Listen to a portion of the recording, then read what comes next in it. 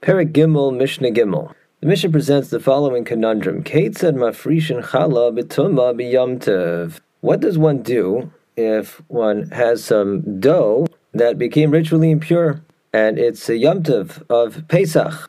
How should one proceed? The issue is this. The halacha is that although malacha is forbidden on Yom Tov, malacha that's for ochel nefesh, that's for food purposes, to provide food for the meals of Yom Tov, is permitted. And so it normally would be perfectly permissible to bake dough into bread on Yom Tov.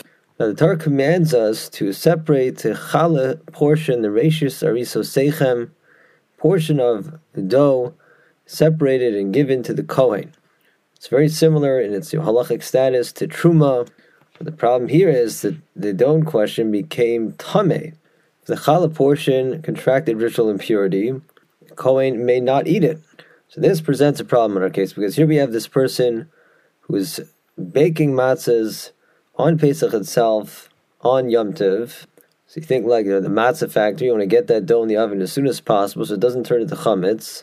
But the problem is, if you would follow the normal procedure of separating a portion of the dough as challah for the Kohen, what's he going to do with that challah portion? You can't bake that in the oven for the Kohen because the Kohen can't eat it. You can only bake on Yom Tov if you're going to produce something that's fit for consumption on Yom Tov. So you'll say, I want to just burn it. But that's not permissible either because of the rule of ein sarfin kachim b'Yom Tov. We can't burn kachim, whether it's a carbon or truma or a challah portion. You can't burn any such things on Yom Tov. So how does one approach this problem? The Mishnah presents a three-way dispute on the correct way to handle tameh dough on Yom Tov of Pesach. First opinion is Rabbi Eliezer Omer lo tikra l'shema cheteafe. She, the woman preparing this dough, baking it, should purposely not designate any challah portion when it's in dough form, even though normally that's when the mitzvah of hafrashas challah is performed. In this case, because of the issue explained above, she instead should use the entire batch and bake that into matzos, and then she'll designate one of the matzos as challah.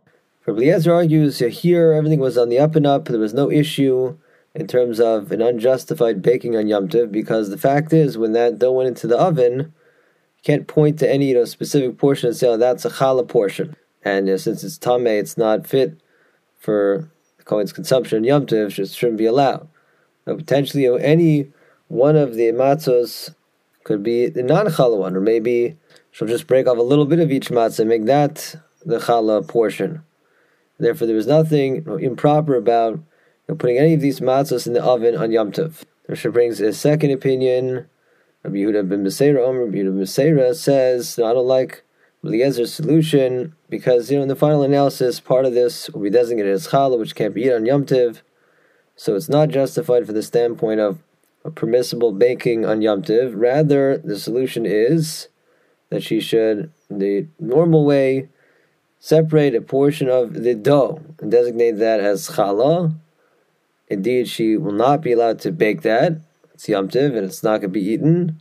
Rather, tatel batzonein, she should then put that challah dough in cold water, and this will prevent it from turning into chametz.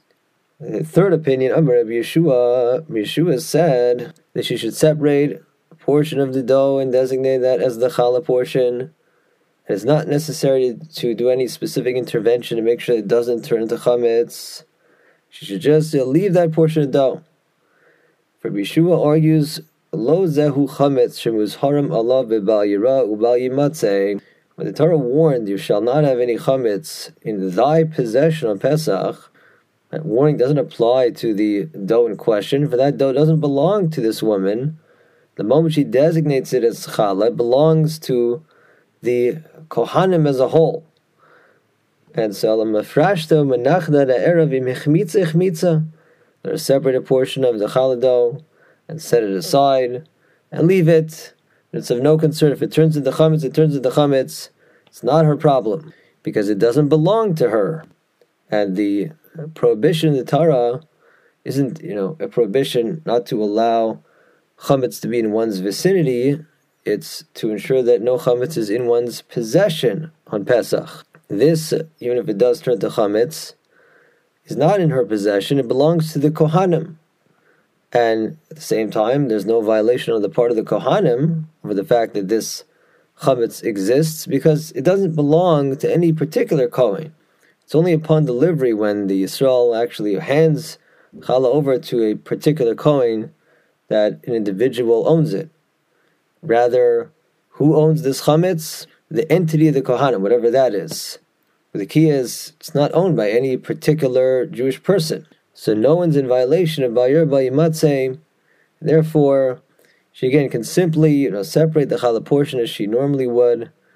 And because of the problem that it's tameh, she can't bake it.